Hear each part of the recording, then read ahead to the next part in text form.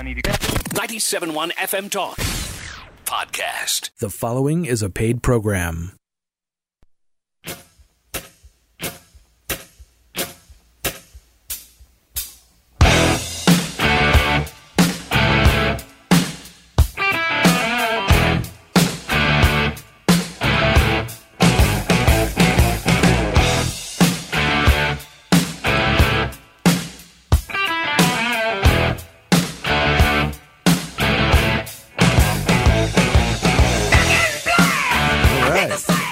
Red means go. Red means go. Only in here. That's right. And no means yes. Only in that song. That's right. What's that song that everyone's up in arms about? Baby, it's cold outside. That's right. Yeah. You're not allowed to play that anymore here in 2018. The best version of that song was actually sung by Bill Cosby. I see. I thought you were going to go to Elf, the movie. And, no. And then here we are going straight. All right. Hey, I listened to that song my whole life, and look how I turned out. Yeah. So I don't know. How you doing, Dr. Jones? I'm doing great. By the way, hey, this is Eye on Health. Every Saturday from 10 to 11, we're here talking about your health care. My name's Michael Jones. I got Eric Beto Robert running the board.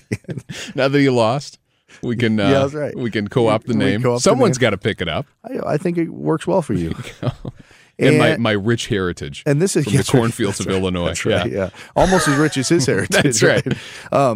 It's like getting the band back together. It is. It's been a couple weeks. Yeah, I missed the day or the 2 days after Thanksgiving because I was just lazy, frankly. Yep. And then I was out of town, and I guess you were out of town last week. That's right. But we're back. We are back. And we're kicking it off with a very special guest. We are a long-anticipated guest. And I'm very excited about this. I am too. Because I drive by this sign. I'm holding a business card here, and I drive by this sign every day on my way home. Yeah. And it marks... I'm like 4 minutes from home. You know where you are. Yeah. How close I am. But I'm very excited for another reason, too, so we can get some free healthcare advice. That's right. Especially you. Dr. Shaw, to prematurely introduce the guest for a moment, we like to invite guests on for free copays. That's how we treat this hour, is an important theme. I mean, neither one of us has actually seen a doctor in like 6 years. Right. We just invite the doctors in here. Any way I can help. It's very efficient. So, folks, we've got special guest, Dr. Ketan Shah. I'm going to spell it out so you can Google it. His first name is Ketan, last name Shah, Shah. He's a medical doctor. He's an ENT. Mm-hmm. Yes. And the name of his practice is ENT and Sleep Medicine Associates. That's right. Is that right? Yes, it is. I'm glad to be here. And guess what? They've got a website, Eric. They do. Most people do nowadays. And I have to say, some of the most impressive patient materials that I've seen just about any practice bring in for us here. Fantastic. But we'll get to that. That's not the point of the show. But the website is ENT Sleep. So ENTandsleep.com. Mm-hmm. It's a great website. It's got all this wonderful information that's in this brochure. But do you know how Dr. Shaw found his way onto the air today? I don't. Maybe I do, but I forgot. A very timely recommendation from Amy Stuttle at Victory Men's Health. So thank you, Amy. That's right. Dr. Shaw came highly recommended from Amy. That's right. Victory Men's Health, another friend of the show. That's right. Check out their website, victorymenshealth.com. There you go. I was just there the other day. Were you? Some blood work done. Beautiful. I need to get sure back I'm all tuned up for the winter. So great. That's right. I do remember. She's the one that set this up. Mm-hmm. So Dr. Shaw, we're very excited to talk to you about your practice. I'm excited to talk to you because you've got multiple locations in the Metro East. Yes, we do. Yes, which is great. That's where my practice was for many years. And where Eric is from. Stomping grounds. But we're going to talk about kind of the way ENT is changing. Yes, absolutely. Because there's a lot more office-based stuff now versus rushing everything into the operating room. And there's definitely benefits for a patient when we're doing more stuff in the office versus the operating room. Yeah, with the trends in healthcare nowadays, there's a lot of focus on healthcare expenditures and where patients are spending their money. And when we started this practice about 10 years ago, we were really concerned about how patients were going to receive their health care, where their health care dollars were going. So we created the practice with the hopes of really creating basically a 5-star experience for the patient. We wanted everything from the time that they were introduced to our practice to the time that they were treated to be top-notch all the way across. So we started introducing these office procedures because most patients, let's face it, they don't enjoy going to hospitals. They want to get their care all in one place, and that was the focus of our practice. So one of the things that we do a lot of is we manage patients with nasal and sinus disease in the office. We manage patients with sleep disorders in our office, and that's a big focus for us in helping to have easy access for patients in a cost-effective ways. Yeah, I mean, it used to be with the sinus stuff, at least when I was doing my training, everything was done in the operating room. Yes. Right? I mean, you had sinus issues, you were going, and some of these are major reconstructions of the sinus anatomy to get things fixed. But it's pretty cool, some of the stuff you guys are doing now. Yeah, so there's been a big paradigm shift in how we manage sinus patients. Now, originally, sinus surgery was managed with much more aggressive operations, and they were done in the operating room. Typically, an experience would be a visit to the hospital, general anesthesia for the patient. In the old days, it even required hospital stays, but once it became outpatient, the recovery time still was prolonged, sometimes up to 1 or 2 weeks. Typically involved packing in the nose, which is often uncomfortable for patients. And usually there was some associated bleeding that would occur with these procedures, for a short period of time following the procedure. And as technology has evolved, and we've kind of borrowed some of that technology from artery sinus dilation and the balloons that were used in that field, and we're now able to dilate the sinuses in a similar manner. So this is much less traumatic for the patient. We can do these procedures in the office. It's much more cost effective. The recovery time is dramatically improved. Usually within 24 to 48 hours, patients are back to doing their normal activities. And it's all done under local anesthesia. The patients are awake. We're conversing with the patient during the process of dilating their sinuses. So it's been a huge value for the patients. It's been a great value for the payers because it's significantly less expensive for them. And overall, it's a benefit and a value to everyone. That's great. And Eric is known for his terrible sinuses. As our listeners are subjected to them that's right. on a bi-monthly basis, pretty much. Every now and then they're like, whoa, he sounds a lot different than he did before. All of a sudden he converts into Mr. Rogers. What happened there? So what I want to talk about when we come back from this first break, Dr. Shaw, is it all sounds great, right? Doing it in the office and all this. I just want to make sure that the results we're getting with these simple procedures are just as good as what we were getting with the full-blown surgeries, because even though it may seem great and it's cheaper and it's all that, if it ends up that it's not giving us as good of results as the full-blown operation, maybe we haven't done anything. So I do want to talk about the results when we get back and talk more about what else you guys offer at ENT and Sleep Medicine Associates. So stay tuned, folks. We're going to have more with Dr. Shaw here on Eye on Health after these words. All right, welcome back. It's Eye on Health.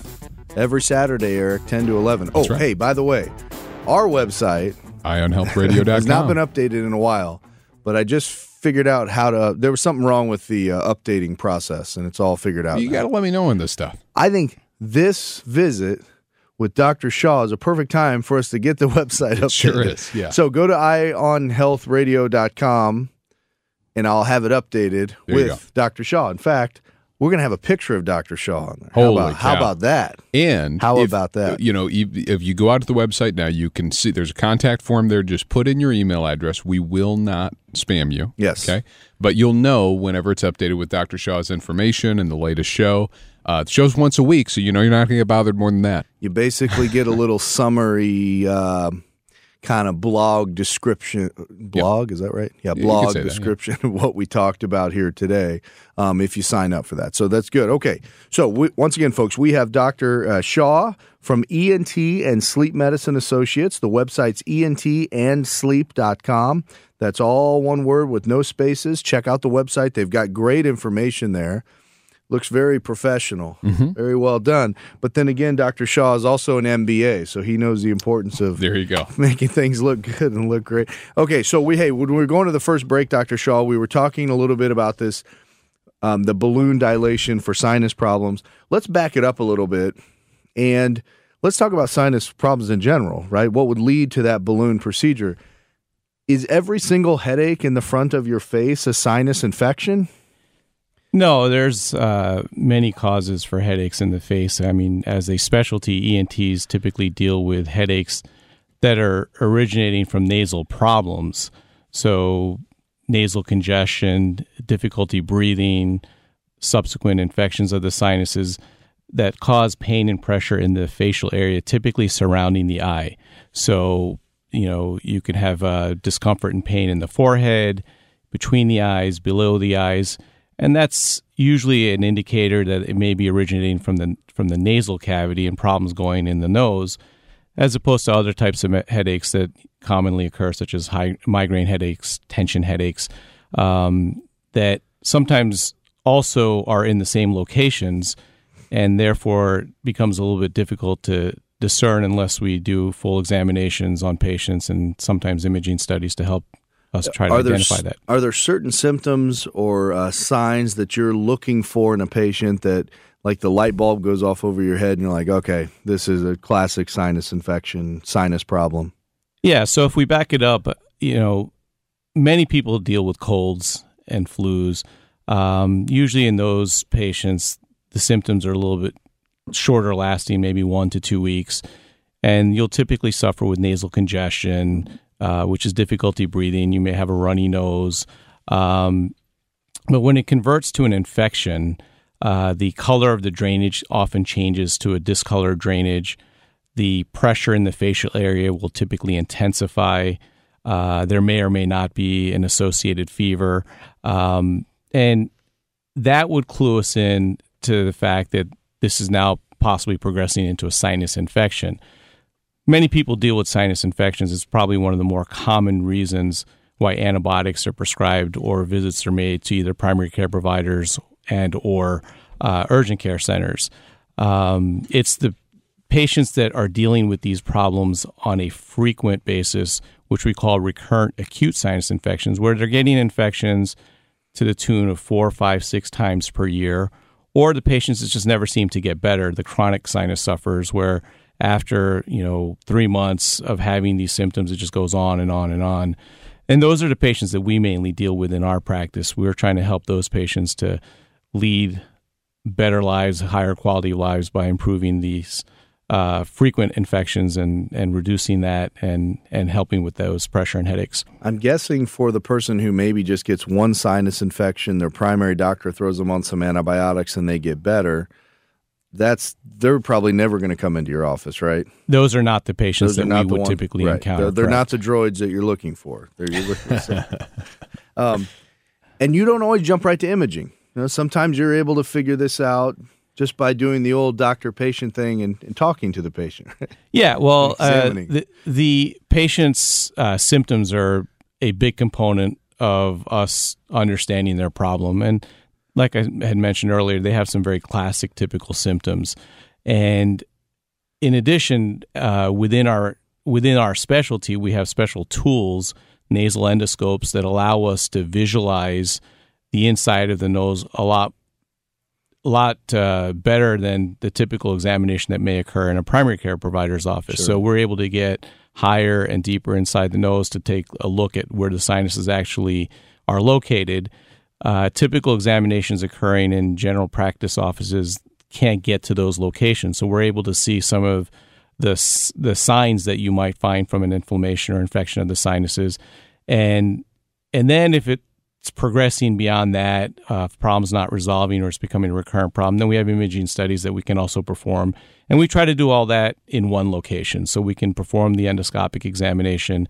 If they require imaging studies, we can perform that right there in the office on the spot, so that we can give answers to our patients in a timely manner and get to the root of their problem and try to help solve that for them.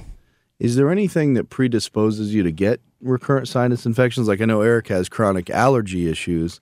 Is that predisposing him to get these sinus infections? Yes. So most of the time when people deal with sinus infections, and to back it up, I mean, if we think of the sinuses, imagine that there are several rooms coming off of a hallway. Each of the rooms would represent a sinus, and the hallway would represent the inside of the nose. And essentially, when there's a poor connection between that room and the hallway, there's a disruption of the air circulation and a disruption of the mucus circulation inside your nose. And when that disruption occurs, that often leads to sinus infection. So Eric, for example, suffers with allergies, and allergies typically cause swelling inside the nose. And when the nose becomes swollen, there's less room for the air to move around. There's less room for mucus to circulate. And when things start getting plugged up or backed up, that typically can lead to a sinus infection for people who deal with that problem. If you, it's like reading my mail. That's right. If you control the allergy problem long term, do you then lower your risk for getting these sinus infections? Or have you remolded your anatomy so much over all these years of poor control that it's too late? No, it's a definite part of the overall management of a patient. And frequently when we manage allergies, we also manage their sinus problem. But there are many, many patients that just have pure structural issues. They were just made that way. They were made that way. The cartilage that divides our nose in half, called the nasal septum, may be displaced or off to one side. The sinus openings may be narrowed or restricted, and they just may have been born that way. And so this is something I can blame on, like all the fights with my brother when absolutely. we were kids, and maybe the nose got knocked to the side. I'm going to go with that theory. Yeah, I'd go with that. That sounds good. I'm going to call him after this. Say, a doctor told me. It makes you sound kind of tough, too. Yeah. How much of it is a problem, Dr. Shaw, that you see? Because sinus and quote-unquote sinus infections are very, very, very common, right? I mean, people are often sent in to the ophthalmologist's office for pain behind the eye, and I can tell them it's not your eyeball, it's your sinuses. I mean, this is very, very common. But how much of it is a problem that you see where they go to their primary or urgent care, and they're not put on a complete course of antibiotics to fully clear that sinus out? Maybe they're put on like a 5-day course of something that knocks it down a little bit but doesn't completely wipe it out. And then the next time it flares up, does it not become a little more difficult to control? Now you got to reach for stronger and stronger and stronger antibiotics? Usually the position on just generalized one-time infections, they don't always need antibiotics. Many times they'll clear out on their own. Sometimes they just need symptom control. But it's the ones that are repetitively being treated with antibiotics and repetitively getting sick or chronically sick that are on long-term antibiotics. Those are the patients that I feel would be at a higher risk for developing a sensitivity or immunity to these antibiotics. The one-time patient that goes to an urgent care that gets a prescription filled for suspicion of a sinus infection is not likely to develop this type of an immunity or subsequently require stronger antibiotics. It's the ones that are getting antibiotics over and over and over again or for long periods of time. Now I caught indirectly the doctor's disease of not following up on my own medical issues, having a ton of knowledge about it, but not doing anything about it. Right. And so as a kid, tons of antibiotics, always had strep, always had sort of stuff. As an adult, when I get a sinus infection, I just let it run. Is that the best default course, or should you really be seeking out antibiotics for short-term effectiveness, barring going and getting a real solution like balloon therapy?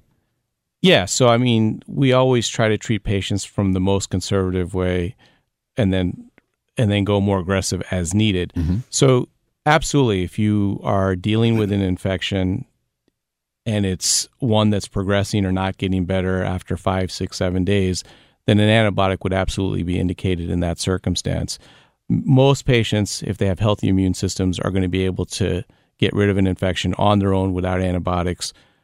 But if there's an improvement in their symptoms and then all of a sudden it progressively gets worse within that 10 to 14-day period, then generally that would warrant an antibiotic. Once you're passing that 2-week mark and it doesn't show any signs of getting, or maybe it resolved a little bit and then got worse, that's a theme.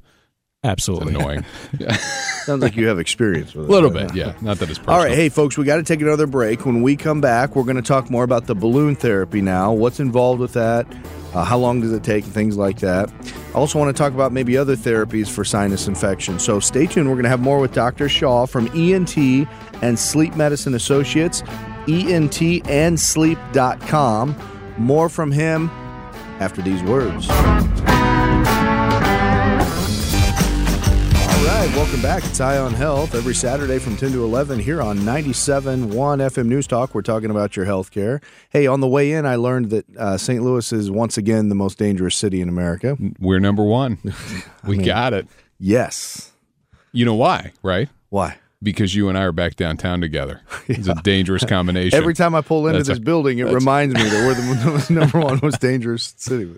Now it is my civic duty just to highlight to our listenership that those statistics are unfair to the city of St. Louis because of the city county change. I think everyone that lives here knows that. Yeah. Everyone that doesn't live here does not know that. Yeah, but if you're new to the area, you probably realize by now it doesn't feel like Detroit, and there's a reason for that. Right, very good. Hey, by the way, Eric, we've got a special guest in here. We do. We have Dr. Keaton Shaw from ENT and Sleep Medicine Associates. The website's entandsleep.com. They've got offices all around me. That's right. Including, You're surrounded. Including one that's like 4 minutes from my... Basically...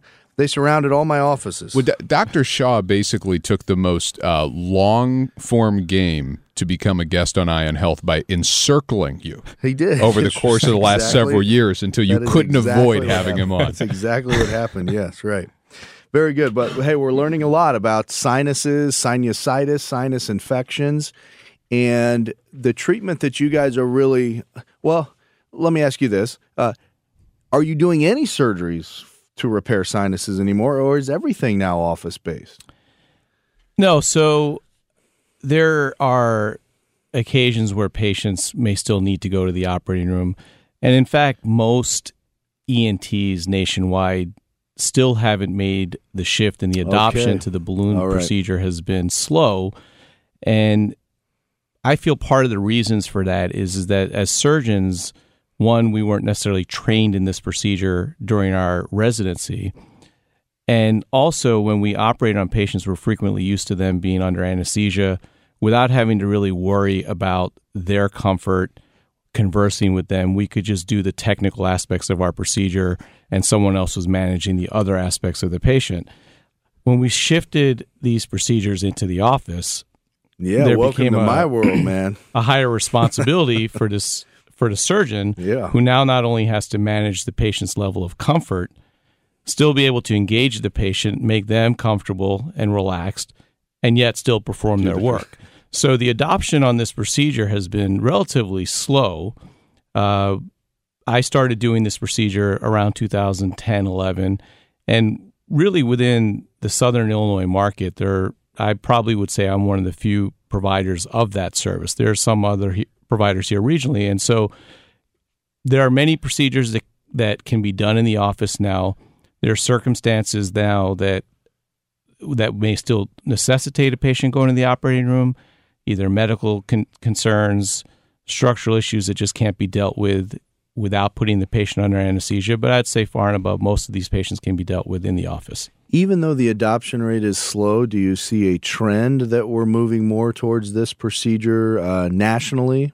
Yes, absolutely. Yes. And within a few years, will we be having this same discussion and you'll be saying, well, now this is the way everyone's doing it? Is that what your feeling is, or what you think? Absolutely. As patients more and more patients are aware of this procedure, so they're seeking it out.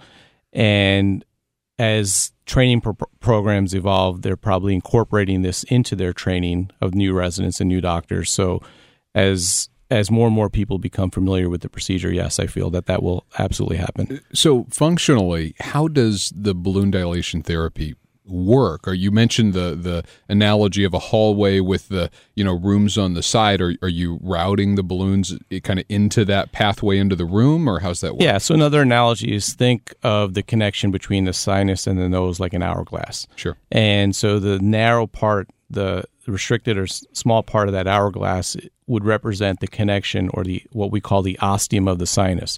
So what we're doing is we're inserting a balloon into that narrow funnel and then dilating it, which increases the size of that opening substantially to allow that air and that mucus to flow easily back and forth between those locations. And that is different from the old way of doing things, where you would actually need to remove tissue around that area. Yes. I'm guessing, by the way. I have no idea. I'm clearly Sounds not a doctor. pretty good, man. Yeah. Well, the instrumentation has gotten smaller, so we're able to access these small openings with smaller and smaller tools. And then in the old days, we didn't have that type of technology, so we would have to put the patient to sleep, and we'd have to cut open those sinus openings. Open them up. Yeah. And so with this balloon procedure, there's no tissue cutting, so there's really no bleeding, and the trauma to the region that we're trying to have function better is substantially less. So is that how long does that take for if you're doing an inpatient procedure? Do you show up and a couple hours later you're on your way, or what are you talking about? So these procedures are done in the office setting, and normally they take no more than 30 minutes. Wow. Usually, what kind of pain level does the patient experience with? So I always tell our patients that on a scale of 1 to 10, 10 representing probably the worst thing you chose to do, and 1 representing a very easy, straightforward, comfortable process, balloon sinus procedures would never typically be higher than a 1 or a 2. Oh, Wow. okay. All right. Wow. So they barely feel it at all. Yeah. Pressure, maybe a little bit of... A little bit of pressure. They may hear noises during the procedure, which we always tell them that they may hear the dilation when the sinuses are being remodeled. They may feel pressure when we're doing the dilations, but generally speaking, there's no pain typically involved with this procedure. Well, anybody who's dealing with chronic sinusitis, and especially painful chronic sinusitis with the headaches, knows you're already above a 2 at that point for large parts of your day. Absolutely. Yeah. Yes. The patients will frequently say that my sinus problem is much worse than the solution. Yeah. That's Do you being ever provided. get someone with like instant relief as soon as you pull that balloon out and it depressurizes? And Absolutely. One of the things that I always do with our patients is after we've completed the procedure, I just ask them to take a breath. And they're amazed with how free the air is flowing, how much pressure has been relieved. And they notice that result almost instantly upon completing the procedure. And frequently I get statements from patients, well, I never knew that my nose could function like this. Sure. Because most people who deal with chronic nasal problems really have no idea what normal is because the chronic problem is their normal. Yeah. How long does it stay dilated?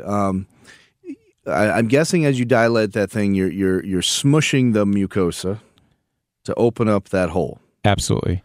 But that's just soft tissue. Well, my concern would be as time goes on, does it not close back in? So the studies have shown that the efficacy of these dilations are just as effective as the traditional sinus surgeries. So in my practice, I've had very, very minimal revision balloon dilations. Where Could you repeat it, though? It is absolutely, a repeatable... and that's the beauty of the procedure. Should somebody need it, it's that same 20, 30-minute procedure down the road, and frequently would be even quicker because the pathways have already been created and we're just reopening them. Wow, that's great. Is it covered by insurance? Most insurances do cover this procedure now. Medicare? Yes, Medicare covers it. Absolutely. It sounds like a perfect weapon. I think you need it. I think Dr. Shaw, I'm going to be in your office at the earliest I think convenience. you should do it on air. I mean, How listen, big's the machine? I'm always game. The balloon is very small, but the endoscopes machine, and everything else could be a little complicating factor there. Yeah, it would might fit be in the back difficult of to my get into truck. the studio. You know what I'll do? I'll bring a TAP scan with me to the office. Okay. And then I don't know how exciting any audio might be that you want to play on air, but just in case there's any fun events. Maybe that first breath afterwards. We'll try and get that where it's like, well, look, I can breathe again. Any restrictions after the procedure? No downtime or anything like that? So I usually will try to do these procedures on Thursdays or Fridays so that patients really are not missing any time off from work. Normally what I will tell the patients is that we give them medications prior to the procedure. We usually give them a sedative to just make them feel a little bit more relaxed, a pain pill just to kind of take any potential discomfort away. And then we tell them that once those medications have worn down and you're fully alert, which we normally, to be on the safe side, just say the following day, they're unrestricted from driving and doing all normal, regular activities. We may limit them a little bit from vigorous activities if we're worried about any type of bleeding, but that's almost unheard of in these procedures. Do you put them on anything like Afrin or any of these things afterwards to try to keep things open? Typically, following the procedure, we just will recommend saline irrigations. Okay. Right. Afrin is not something that we normally subject. would prescribe following this procedure, but yeah, saline irrigation is usually the thing that we just tell them to do frequently. And quite frankly, saline is excellent for really anyone. I mean, you go to a dentist and they'll tell you to brush and floss twice a day. As ENT doctors, I always like to tell my patients that you can rinse and clean your nose out twice a day with saline. It'll help just keep everything open, keep it cleaned out. Are you talking about the saline like the squeeze bottle, or are you talking like a neti pot, or both? So any version that's comfortable for you. There's multiple ways for getting saline into your nose, and there's multiple manufacturers of saline. You can go to any pharmacy and you'll see a whole aisle full of them. I always tell patients whatever's most comfortable for them. Some like to power wash their nose with the squeegee bottles. Some like to flood it with teapots. Other people like the pressurized version. Some like the mist. However they want to get it in there, that's easy for them as long as they're moisturizing and cleaning their nose. So from a clinical standpoint, there's no real material. I've always, before the record, I've always just had a neti pot because it's what I had, and I'm familiar with it. But I resisted the saline irrigation for years, really up until this show, and I had enough doctors come in here while I had a sinus infection saying, dude, you need to use an neti pot a couple times a day, and and it'll help a lot. And it really was. That was one of the most life-changing things, as simple as it is. And Absolutely. Then I get great enjoyment out of the marketing around the saline, bicarbonate sodium or whatever, solution that's like, guys, it's baking soda and salt in there, Exactly. So it's nothing fancy. Right, Yeah. exactly. And you as an allergy sufferer, you've been rinsing with saline, which has been very beneficial in getting those allergens out of your system. And we tell all our patients to use salt water on a regular basis. Yeah. So even for people that don't have chronic sinus issues, it wouldn't be a bad idea to keep it cleaned out. Absolutely. What about this time of year when it's so dry out? I mean, like your throat's so dry right Yeah, now. like my throat just got dry all of a sudden. Yeah. You notice how big my water bottle It's is. the right? pernicious thing about St. Louis is that the only time of year that people like you and I, Dr. Jones, aren't suffering from severe allergies. Then it's dry. Then it's dry as a bone, Yeah. and I've got eye drops going all day. Yeah. Is it any worse this time of year? I mean, is there a time of year that's worse or better or can it be year round? Well, the saline we recommend year round, but definitely the fall, winter, and spring months are high months for allergy and sinus sufferers.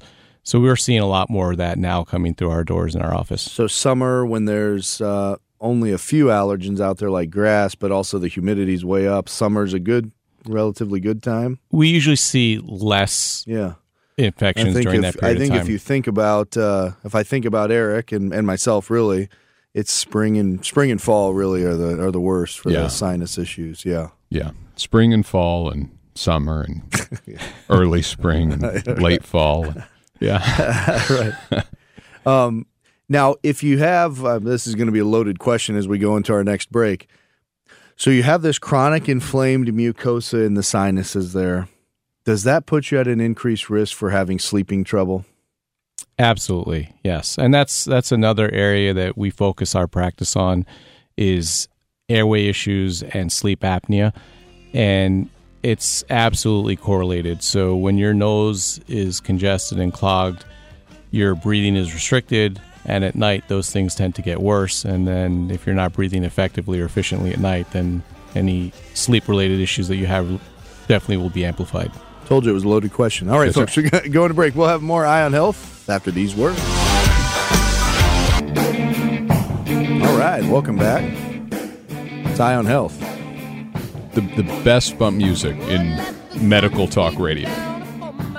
Only because you pick it. It's a small competition, but we take it out every time. Wait, well, who is the competition? I don't know. Not in St. Louis. I don't know.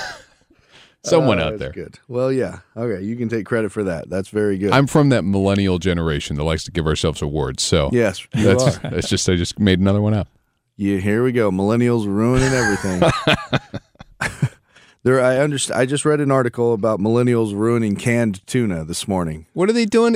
They don't. They're That's not like eating sustenance. They're not eating enough canned tuna, so like canned tuna is going to go away. Well, that's annoying. You got to pay more for the pouch. I guess. I don't know, man. The only thing that outdoes my millennialism is my cheapness. Yes, that's It's like, right. just give me the can, okay? That's right. Yeah, very good. Hey, by the way, Eric, we have had a very special guest in studio all morning. Yeah. You've kind of been ignoring him. What? His name is Dr. Keaton Shaw. He is with ENT and Sleep Medicine Associates. They've got offices all over the Metro East, which is good for me in particular. The website, ENT and Sleep. It's all one word. There's no spaces. There's no dashes. There's no hashtags. That's right. There's no pound signs. There's no ampersands. And it's important to note that Dr. Shaw's is not a sponsor of the show or anything like that. We just met him today. But we look for highly recommended medical professionals from kind of our network of folks, and Dr. Shaw came to us that way.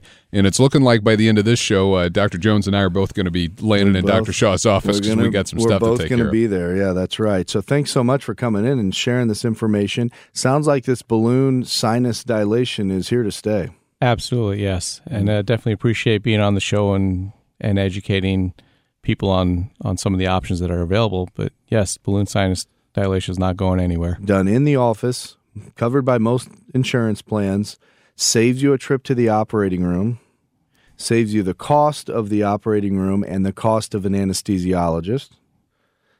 So there are many benefits to doing it. And if you qualify for that surgery, and it's going to be just as efficacious as doing the entire surgical fix, then I would say, why not?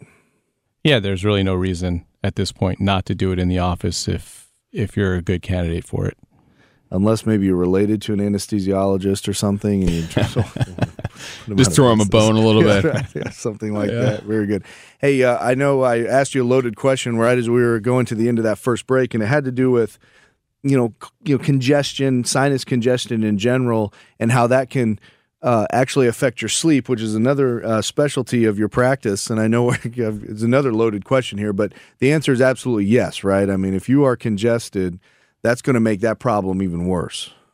100%, yes. So if you're trying to get that your sleep problem under control, don't you need to address the congestion issues as well? Or will CPAP itself just force the air down no matter what? Well, that's one of the things that is unique about seeing an ENT specialist that's also a specialist in sleep, that we work and deal with the airway every day, and that's part of our core training. So in identifying these obstructions when we're examining patients either for sleep problems or for nasal problems, we're finding that these restrictions are contributing to their sleep problems. And both need to be fixed, right? Very good. Well, thank you so much for coming on. Again, folks, is Dr. Keaton Shaw from ENT and Sleep Medicine Associates, entandsleep.com. I'll put a link to it on our website, Eric. That's ionhealthradio.com. I hope everyone has a great weekend. Stay tuned for On the Money. It's an important time to listen to On the Money with Bob Stockdale. Have a good weekend. Get more at 971talk.com.